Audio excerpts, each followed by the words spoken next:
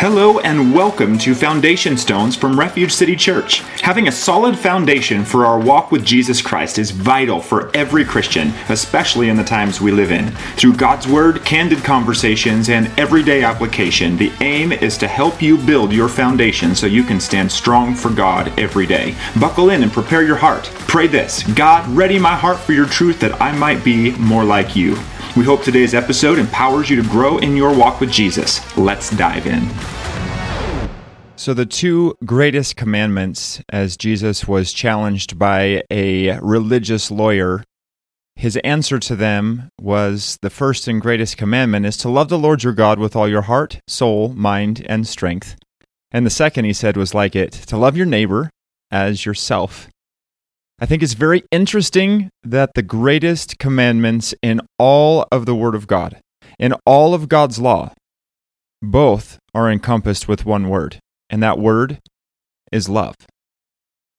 Hi, my name is Jim Weaver. I'm the host of Foundation Stones, and I want to welcome you back to another episode. Recently, I was spending some time in prayer and thinking about what we really try to accomplish here with Foundation Stones. And the idea of Foundation Stones is that one concept at a time, one precept at a time, one understanding of truth at a time, we're building our Christian foundation so that we can stand strong in the days that we live in with our faith resting securely on Christ, who is our solid rock. And we cannot build a foundation on Christ without building a foundation on the love of Christ, because it is the love of Christ that is truly the bedrock for our faith. Remember what John 3:16 says. It says, "For God so loved the world that he gave his only begotten Son, that whosoever believes in him would not perish, but have everlasting life." And so if God puts the basis of his salvation, the basis of his rescue plan, the basis of his relationship with mankind on the word love, then I think that it's pertinent that we go after this understanding of love as often as we can. And so many times when you hear a minister like myself or a preacher that you would listen to talk about love, maybe the first thing you think about is, oh great, not love again. Are you sure we need to talk about love, this Christian thing? Just love, love, love, love, love. And I'm going to venture to say to you that maybe the reason why we have to keep returning to this concept, this idea, this absolute foundational principle of the love of God and the love of God manifested through us is because, to be really honest, we're not very good at it. I'm not very good at it. You're not very good at it. The reason why I would say that is because we're looking at a world that's broken. We're looking at a church that wrestles with how to love God and love people. And because people are involved in our daily lives, we're really challenged every single day with how do we manifest the love of God. And then, of course, we're challenged every single day because if you're anything like me, you fail at it because we're just imperfect people. Yes, we've been saved. Yes, we've been redeemed by the blood of the Lamb. Yes, we've been forgiven. Yes, we've been seated with Christ in heavenly places. But we're still living in an earthly realm where we deal with the flesh, where we deal with our selfishness and our insecurities and our unforgiveness. And so I got to thinking about this the other day as I was thinking about what to bring to us in this week's Foundation Stone, and this thought rose up in my spirit. What happens when love grows cold? And so I want to talk about that today, when love grows cold. And specifically, I'm talking about the love that Jesus was talking about in the two greatest commandments. Love the Lord your God with all your heart, strength, mind, and soul, and love your neighbor as yourself. Because when those two definitions of love grow cold, we are in danger of being outside of the will of God. And so let's explore that a little bit. And I want to open up the scriptures in Matthew chapter 24. Then we're going to go back to Matthew 23, and we're going to look at some scriptures in between. But to give you some context, Matthew 24 is after Jesus has given some warnings, some woes, if you will, that are describing what happens when believers, when religious people allow the love to turn them more into a religious zealot without the authentic love of God and love for people in their lives. So Jesus proclaimed these woes, and then as he was leaving the temple, his disciples as if nothing had happened, started to admire the architecture of the temple and started making reference to the beauty of what humanity had created. And so let's pick this up in Matthew 24. Let's look at verse 1. It says, Jesus left the temple and was walking away when his disciples came to him to call his attention to its buildings. Do you see all these things? He asked. Truly I tell you, not one stone here will be left on another. Every one will be thrown down. And that's a pretty significant statement for Jesus to make, and so they continued down the path. They're heading to the Mount of Olives. It says this in verse 3, as Jesus was sitting on the Mount of Olives, the disciples came to him privately. Tell us, they said, when will this happen, and what will be the sign of your coming and the end of the age? Jesus answered, watch out that no one deceives you, for many will come in my name, claiming I am the Messiah, and will deceive many. You will hear of wars and rumors of wars, but see to it that you are not alarmed. Such things must happen, but the end is still to come. Nation will rise against nation and kingdom against kingdom. There will be famines and earthquakes in various places. All these are the beginning of birth pains. Then you will be handed over to be persecuted and put to death, and you will be hated by all nations because of me. At that time many will turn away from the faith and will betray and hate each other, and many false prophets will appear and deceive many people. Because of the increase of wickedness, the love of most will grow cold. But the one who stands firm to the end will be saved. And this gospel of the kingdom will be preached in the whole world as a testimony to all nations, and then the end will come. So in this scripture, we'll see this in verse 12. We're going to talk about when love grows cold. So verse 12, it says this, Jesus told his disciples, because of the increase of wickedness, the love of most will grow cold. Some versions actually use the word iniquity in place of wickedness, but the Greek word for iniquity or wickedness is the word anomia. And what it means is a violation of the law of God. It's a violation of God's law. It's a violation of godly principles. It's a violation of the truth of God. And so basically what this is saying is the increase of wickedness, the increase of lawlessness, the increase of the violation of the law. Can you see that in our society right now? Can you see what's happening in the world as we get farther and farther away from the law of God? This wickedness, this iniquity is beginning to increase. And that increase, it's literally defined in the Greek as something that expands and can even expand exponentially. So something that starts small begins to take on a life of its own. It becomes a monster in and of itself. So it says, because of the increase of wickedness, the love of most will grow cold. So what does the word love mean? It's the Greek word agape, which is brotherly affection, or the deepest form of love. It's the kind of love that is supposed to be without strings attached. I love you. I have a brotherly affection for you. I would die for you. That kind of love. It's not the kind of love that I love pizza, I love my shoes, I love my CD collection. I'm aging myself there because no one has CDs anymore, but you know what I mean. This whole idea of loving something as opposed to, no, I really love someone. So it says that the love of many, or some versions say the love of most, will grow cold. So whose love is that?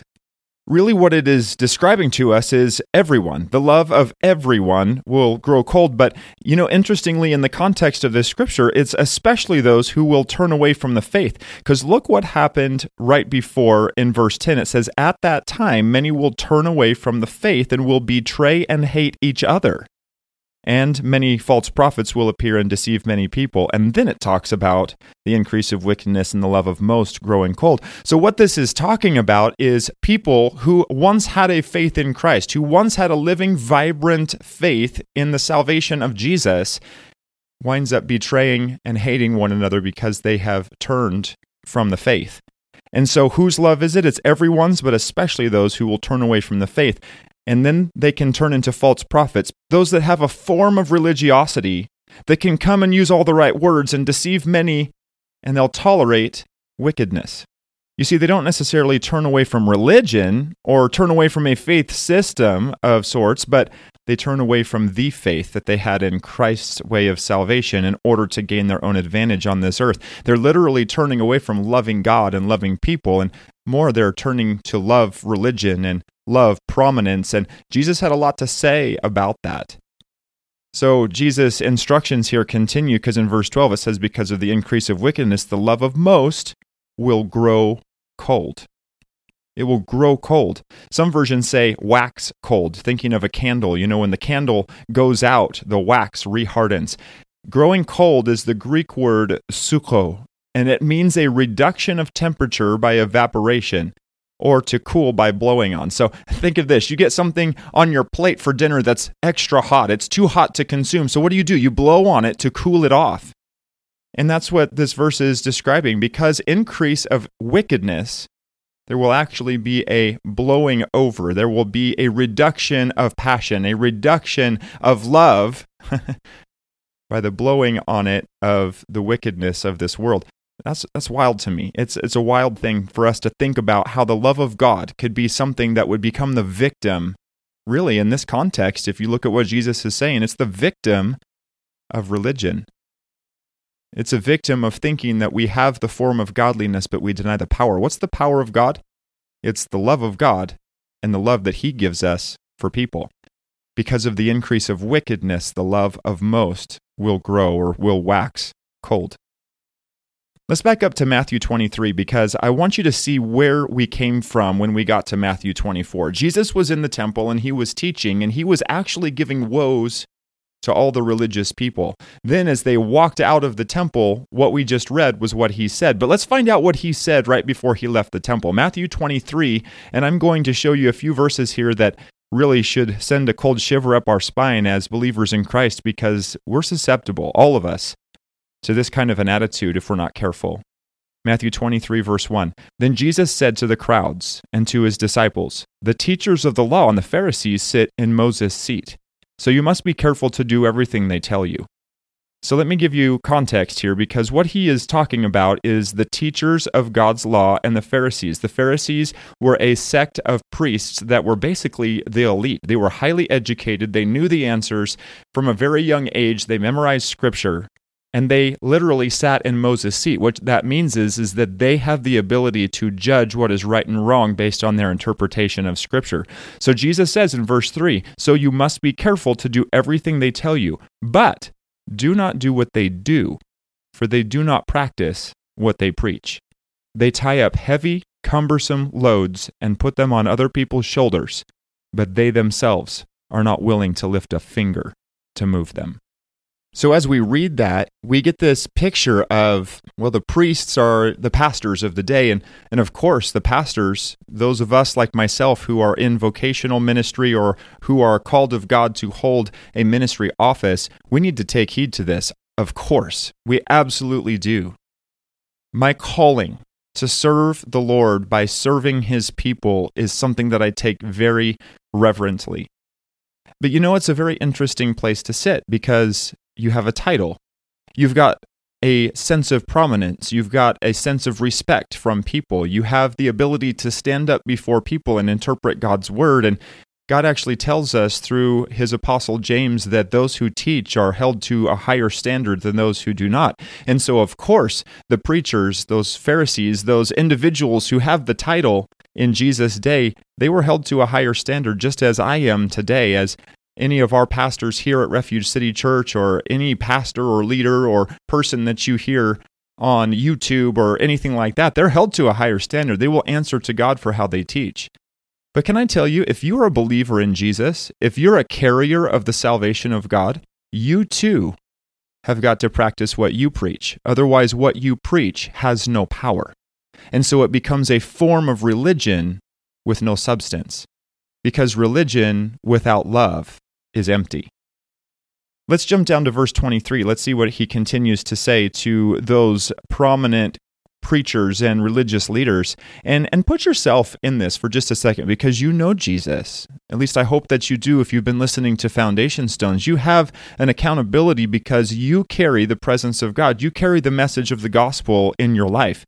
And so in many ways, in day after day opportunities, you and I have the opportunity to teach other people about the goodness of God. So don't let yourself off the hook here. I'm not going to let myself off the hook, and I'm going to encourage you not to let yourself off the hook. Verse 23, he says, "Woe to you, teachers of the law and Pharisees, you hypocrites! You give a tenth of your spices, mint, dill, and cumin, but you have neglected the more important matters of the law, justice, mercy, and faithfulness." So he's saying, you've kept the letter of the law. You have actually given your tithe down to the smallest leaf of the smallest little amount of product that you have grown or that you have used, or your spices and your crops and all of that kind of, you measure it perfectly. You've done it perfectly, but you missed justice, mercy, and faithfulness. Those are all things that have to do with how we treat other people. So you're perfectly religious, but you miss the heart of people. It's a contradiction. He says you should have practiced the latter without neglecting the former. You blind guides, you strain out a gnat, but swallow a camel. There's a picture. Verse 25, he continues, "Woe to you, teachers of the law and Pharisees, you hypocrites! You clean the outside of the cup and dish, but inside they are full of greed and self-indulgence. Blind Pharisee, first clean the inside of the cup and dish, and then the outside also will be clean." Verse 27, "Woe to you, teachers of the law and Pharisees, you hypocrites! You are like whitewashed tombs, which look beautiful on the outside, but on the inside are full of the bones of the dead and everything unclean. In the same way, on the outside you appear to people as righteous, but on the inside you are full of hypocrisy and wickedness." And so obviously, as a minister of the gospel, I take this deeply into my heart. I don't want to embody this definition of Pharisee and teacher of the law. I want to be someone that Jesus can depend on to not only rightly divide the word of God, but also love people. And there are many who have the ability to rightly divide the word of God, but they don't love people. They don't treat people with righteousness, justice, and mercy. He said, don't give up the righteousness, justice, and mercy just to do the finer points of the law so you can be impressive to people in your religious activity. Don't let your love grow cold. And so how does love grow cold? How does it grow cold? So I was thinking about that imagery of the candle going out and then the wax getting hard again, and got me to thinking about the times in Scripture where the Bible describes our passion for Christ like a fire. And so what happens when our love grows cold? It's because the fire went out. It's because the candle was blown out. It was cooled off. All of a sudden, what once burned hot, what once burned with a passion, what once produced light and heat and aroma for the room, is now cold and dead and dark. And what was supposed to be lit up is now actually just the form and the shadow and the shell of what it used to be. Paul reminded his protege Timothy that he needed to keep the fire burning. 2 Timothy 1:6, he says, "For this reason I remind you to fan into flame the gift of God, which is in you through the laying on of my hands." You see, a flame needs oxygen.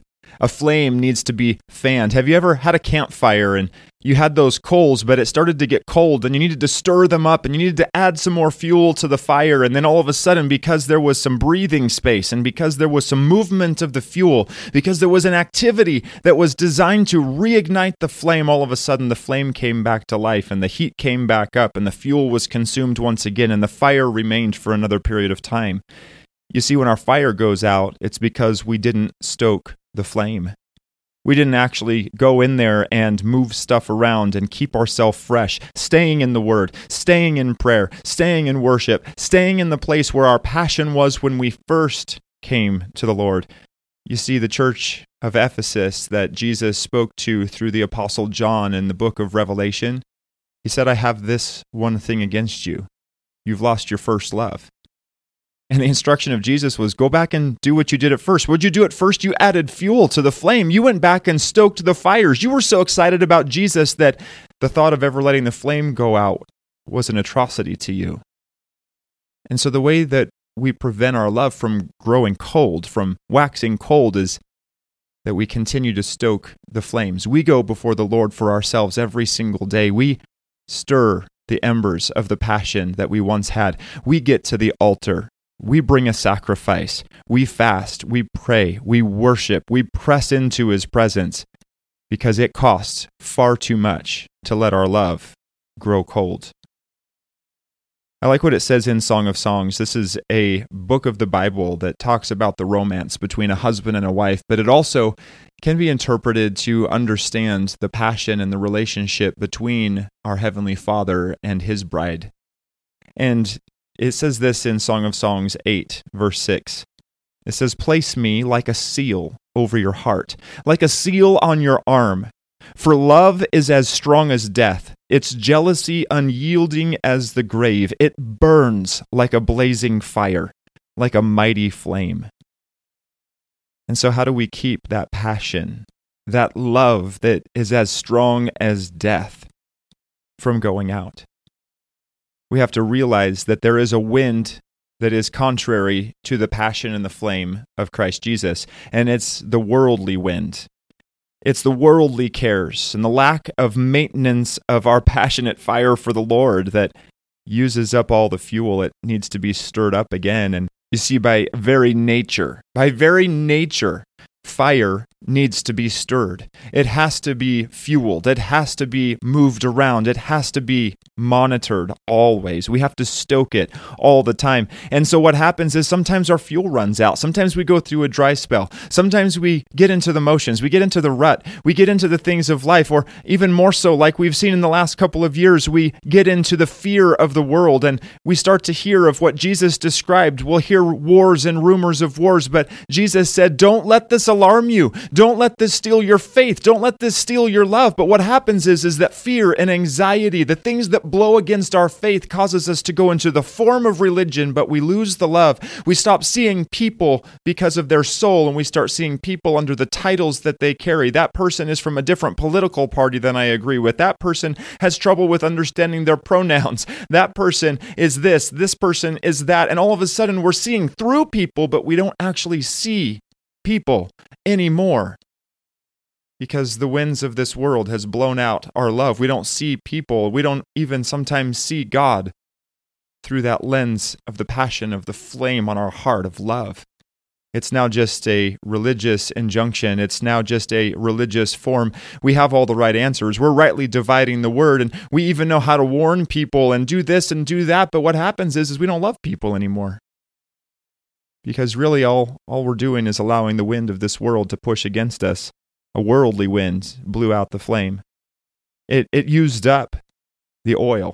It used up that oil, that fuel, that Holy Spirit inside of us. We refused to fill back up again because we thought we had all the answers, but we didn't continue to pursue the altar and pursue His presence so that our love wouldn't wax cold. See, Jesus talks about this in Matthew chapter 25. He continues with these same warnings. So we've read in Matthew 24, we backed up to Matthew 23, and now we're bouncing over to Matthew 25, and Jesus is on a roll here. He's giving us a picture of making sure that we are stoking the fan. We're stoking and fanning the flame of our love for God and our love for people, because He warns us with a parable, a story that He told of 10 virgins.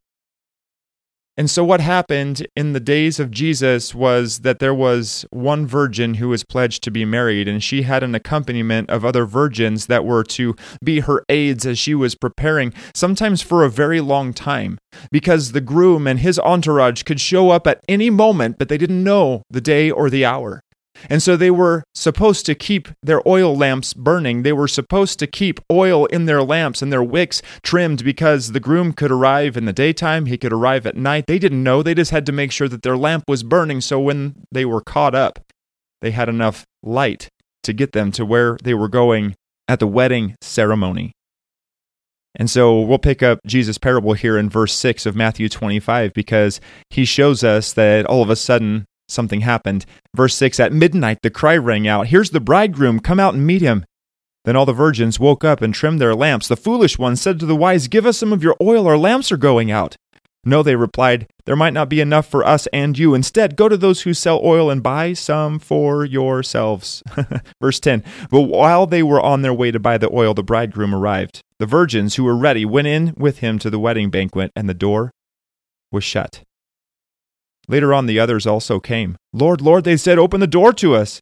But He replied, "Truly I tell you, I don't know you. Therefore keep watch, because you do not know the day or the hour. You see, what Jesus told us in Matthew chapter 23 was that because of the increase of wickedness, because of the increase of iniquity, or like I described to you the definition of the Greek, the increase of lawlessness, we are not abiding by God's law. What it does is it twists our heart. Our heart becomes hardened. All of a sudden, because of the increase of wickedness, the love of most will grow cold. We get so cynical at humankind that we stop loving, and we stop loving with a pure heart. And this is what happens is we lose our first love. We go, well, the world is just absolutely going crazy, and I am just so fed up with people and all the things that they've done, and so I just can't stand those people anymore. Because of the increase of wickedness, the love of most will grow cold. Here's an amazing miracle of God, and something that's available to you and something that's available to me, is that even as wickedness increases in our day, even as wickedness increases in your child's school system, even as wickedness increases in your family, even as wickedness increases on the news media and in politics and in the world stage where wars and rumors of wars and all the things are going on, famines, pestilences, all the things that we're seeing. One of the greatest miracles that you and I could ever experience is that as the wickedness increases, our love also increases. Why are we allowing the world to determine the temperature of our love? Ask yourself, why am I allowing the temperature of the world to determine the temperature of my love for God and my love for people? You see, our love for Christ and others becomes secondary if we're not careful, because we're so worried about the wickedness and we're so consumed with the empty shell of religious activity and head knowledge, but it's at the expense of loving God and loving people. You see, what happens is that we're no longer in the trenches with people as often as we're on the seat of judgment over people. Let me say that again, because this was challenging to me as I wrote it down. If we're not careful, if we allow our love to wax cold, it's likely because we allowed ourselves a pass on being in the trenches with people, and we're actually now seated on the seat of judgment over people. If you find that to be true in your life, I encourage you, repent. Come to a place where you go, at one time, I loved God and I loved people so much that I would lay down my life for one. And now I'm more consumed with making blanket statements over the wickedness of the world, but I'm no longer in the trenches with people who are hurting and need the love of Jesus.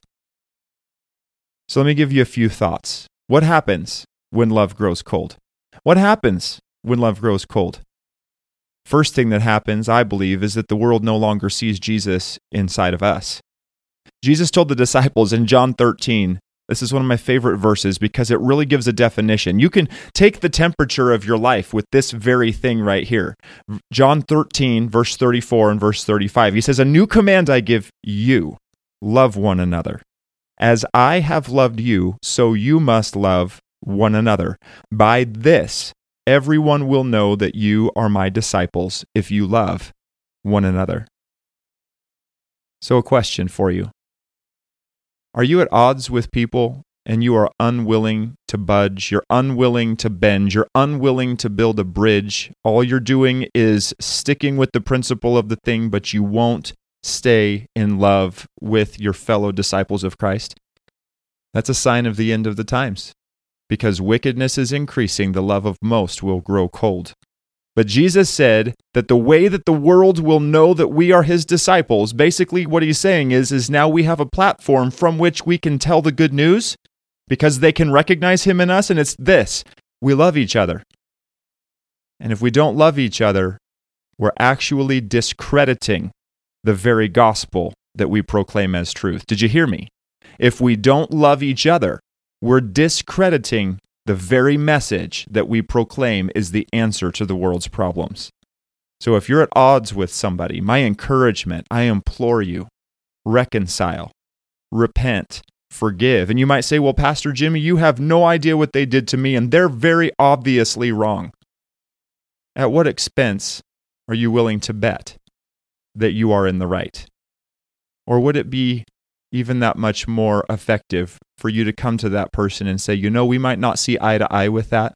I might not like how you do this or how you do that, but it is not worth discrediting the gospel message that I love to be so right at the expense of you and I not being in unity with each other.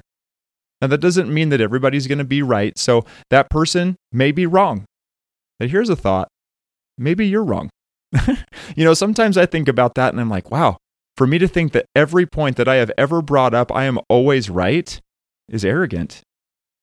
And so, I want to study to show myself approved, and I want to grow and I want to learn, but I am susceptible to being wrong, and so are you. And I think that's what Jesus is really warning us against. Wickedness increases, we stop loving, and everybody thinks that they're right, but they won't love each other. And now the gospel is discredited. Heaven forbid. I want to walk in unity with my brothers and sisters so the world will know that we are his disciples and they'll listen to the message that we proclaim. And we'll iron out all the finer points later. Some of the stuff that we argue over is not salvation issues. And so why are we making it a big deal here? It causes the world to look at us and say, wow, if they can't even love each other, then why in the world would I want what they're telling me I need? So like I said, the world no longer sees Jesus in us if our love has grown cold. The next thing that happens is that we become Pharisees. This is basically Jesus' way of saying we become more enamored with religion than we are enamored with the love of God. And so let me go back to Matthew chapter 23, and let's see what he is telling the Pharisees and the teachers of the law. I don't think that Jesus hated these people. He loved them. And he wanted them to have revelation, but their hearts were so stubborn in religion that they couldn't see the love of God, even though he was standing right in front of them. Verse 2, it says, "The teachers of the law and the Pharisees sit in Moses' seat. So you must be careful to do everything they tell you, but do not do what they do, for they do not practice what they preach. They tie up heavy, cumbersome loads and put them on other people's shoulders, but they themselves are not willing to lift a finger to move them." See, there's an indicator right there. If we are willing to tell people what they're doing wrong, but we're unwilling to come up underneath their arm and to shoulder their burden with them, then all we are doing is championing a religious system, but we're not willing to walk with people in the love of Jesus. Verse 5, he says, "Everything they do is done for people to see. They make their phylacteries wide and their tassels on their garments long. They love the place of honor at banquets and the most important seats in the synagogues. They love to be greeted with respect in the marketplaces and to be called rabbi by others. But you are not to be called rabbi, for you have one teacher, and you are all brothers. And do not call anyone on earth father, for you have one Father, and he is in heaven. Nor are you to be called instructors, for you have one instructor, the Messiah. The greatest among you will be your servant. For those who exalt themselves will be humbled, and those who humble themselves will be exalted." And so if you are more concerned with title and opportunity and what people think of you and what your appearance is before man, but you're unwilling to get down with the lowest servant and serve and just do whatever it takes to love somebody, you may be in danger of having your love grow cold. I think all of us have been there before. There's times where the Holy Spirit has to grab a hold of my heart and say, "Jim, you go in there and you take care of that, even though nobody's going to see it and nobody is going to say thank you and nobody's ever going to know. You're doing it for me, and you're doing it because I'm going to produce fruit in the kingdom through you because you're loving, even though nobody is seeing it." You see, your religion, it's done because of love of God and love of people, and it doesn't have to be noticed at all. Because what will happen is when we don't get what we want, or when we see the wickedness of the world expanding and growing, we can become very cynical, and our hearts can become very callous. What's cynicism? Cynicism is basically looking at everything through a jaded lens. I don't believe that. I don't think that can really happen. Oh, those people. When we start doing broad strokes of definition of people around us, we're cynical. We've basically had so much life happen to us that no longer do we have any hope. No longer do we have any optimism. No longer do we have any joy in what could happen, because basically the good old days already were and everything that's ahead is just so terrible. And if all those people would just get it together, then this whole thing would be fixed. That's cynicism. And then what is callousness? Callousness is when life has rubbed on your heart so much that you no longer feel. You no longer care. It no longer matters to you if there's a person in front of you that's suffering, or a person in front of you that's deceived, or a person in front of you that needs someone to walk with them and to disciple them.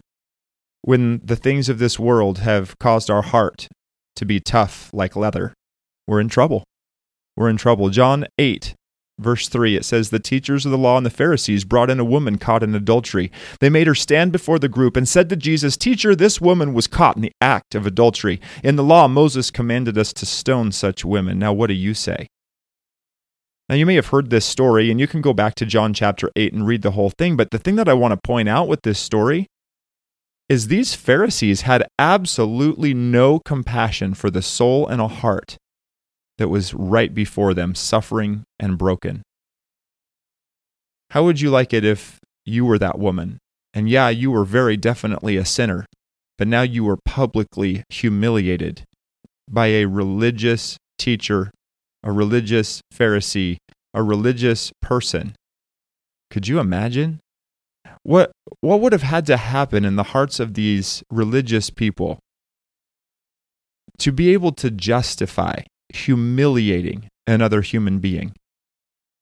That's amazing. That's cynicism and callousness at its finest. Another place where this happened is in Mark chapter 3. Verse 1, "Another time Jesus went into the synagogue, and a man with a shriveled hand was there. Some of them were looking for a reason to accuse Jesus, so they watched him closely to see if he would heal him on the Sabbath.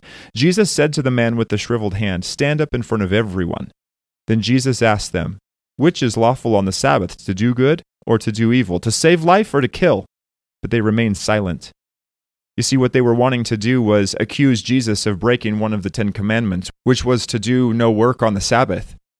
But they missed the fact that this man had been suffering for years with a shriveled hand and couldn't lead a normal life.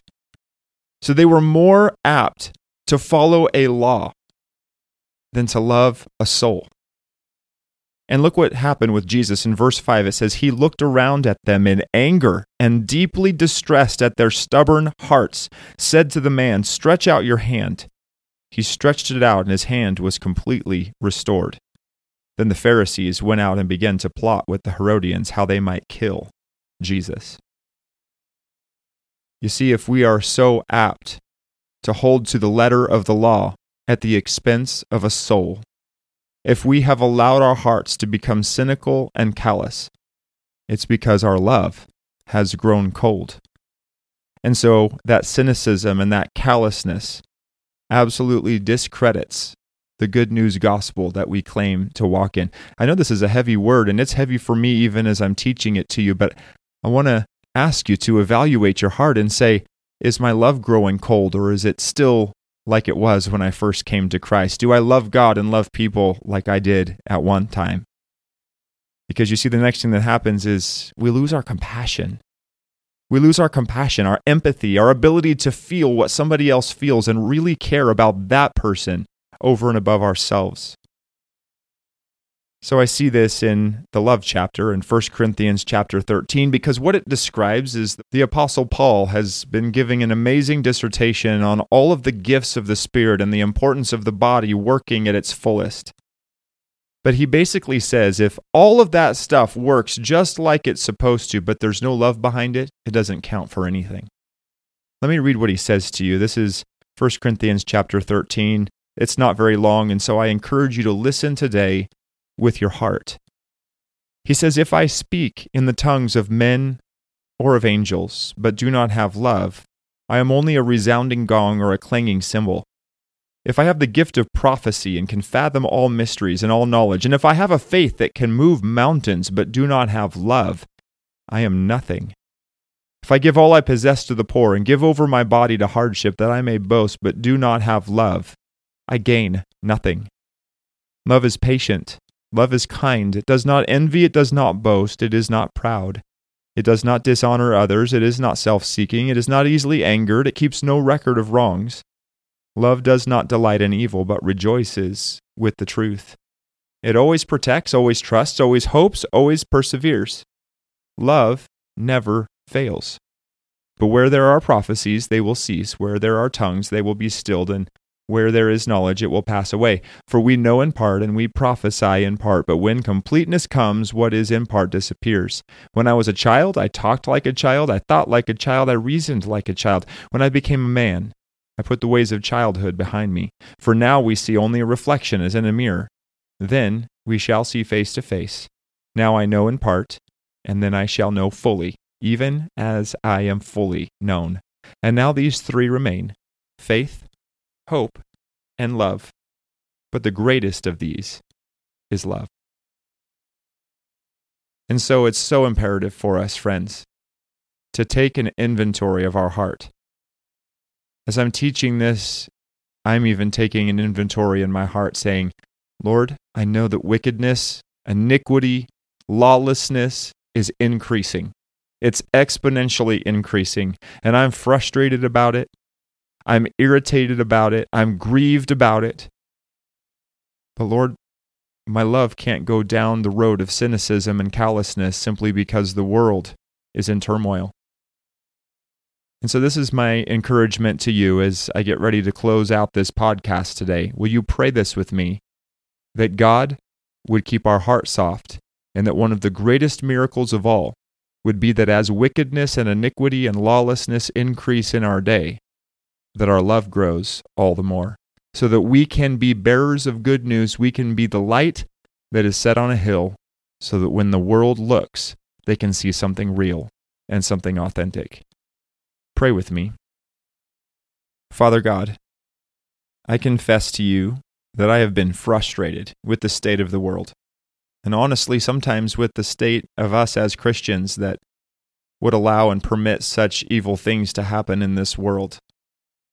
Sometimes I bear more of the burden of that than I should. Lord, I realize that people have free will, that this world is going a little bit wild because we know that time is short, and Jesus, you're going to return soon. But God, I do not want my love to grow cold as wickedness and iniquity abound. As that increases, God, I ask for myself and for those who are listening that my love would grow even faster and even bigger than the iniquity that's around me. I might not be able to reach the whole world in my limited human form, but Lord, those that I can reach, may there be no question in every conversation and every interaction that I love them because I love God. Lord, I pray that we would do as the Word of God declares to us to do, that we would produce fruit in keeping with repentance. And that as we do that, God, that you would be able to use us in the lives of hurting people that right now are in the middle of a culture, in the middle of a society, that iniquity and wickedness is abounding, and they're confused, and they're hurting, and they need an answer, and they need somebody to carry the hope of Christ, because we love God, and we love people. Forgive us of cynicism. Forgive us of being callous. Forgive us of allowing our religious faith system to be more important to us than loving you and loving people. God, I pray that you would help our hearts to once again be broken and bleed for the things that break your heart. That, Lord, we would see people like the woman who was caught in adultery and see her soul. That we would see people like the man with the shriveled hand, and instead of worrying about what rule we're breaking, that we would actually reach out and touch that person who needs the love of Christ. God, I ask you for help in this because, Lord, we're living in a time where it's very difficult. But I thank you for what Paul says in Philippians 4:13. I can do all things through Christ who gives me strength. So we lean into your strength. We ask you for your help, and we thank you for it today in the name of Jesus. I thank you for listening today, friend, and I just encourage you throughout the week, do an inventory on your heart. Don't let your love grow cold. Fan it into flame, stir the embers, add some oil, add some fuel, add some oxygen, get the breath of the Spirit of God back on your love, and watch Jesus use you in so many ways this week. I love you, and I'll talk to you again next week. We hope you enjoyed today's podcast. Join us next time for another deep dive into the foundation stones of our faith in Jesus Christ. For more information about Refuge City Church or to join our giving team to keep the gospel of Jesus Christ moving forward and making resources like this podcast available into the future, visit refugecity.church.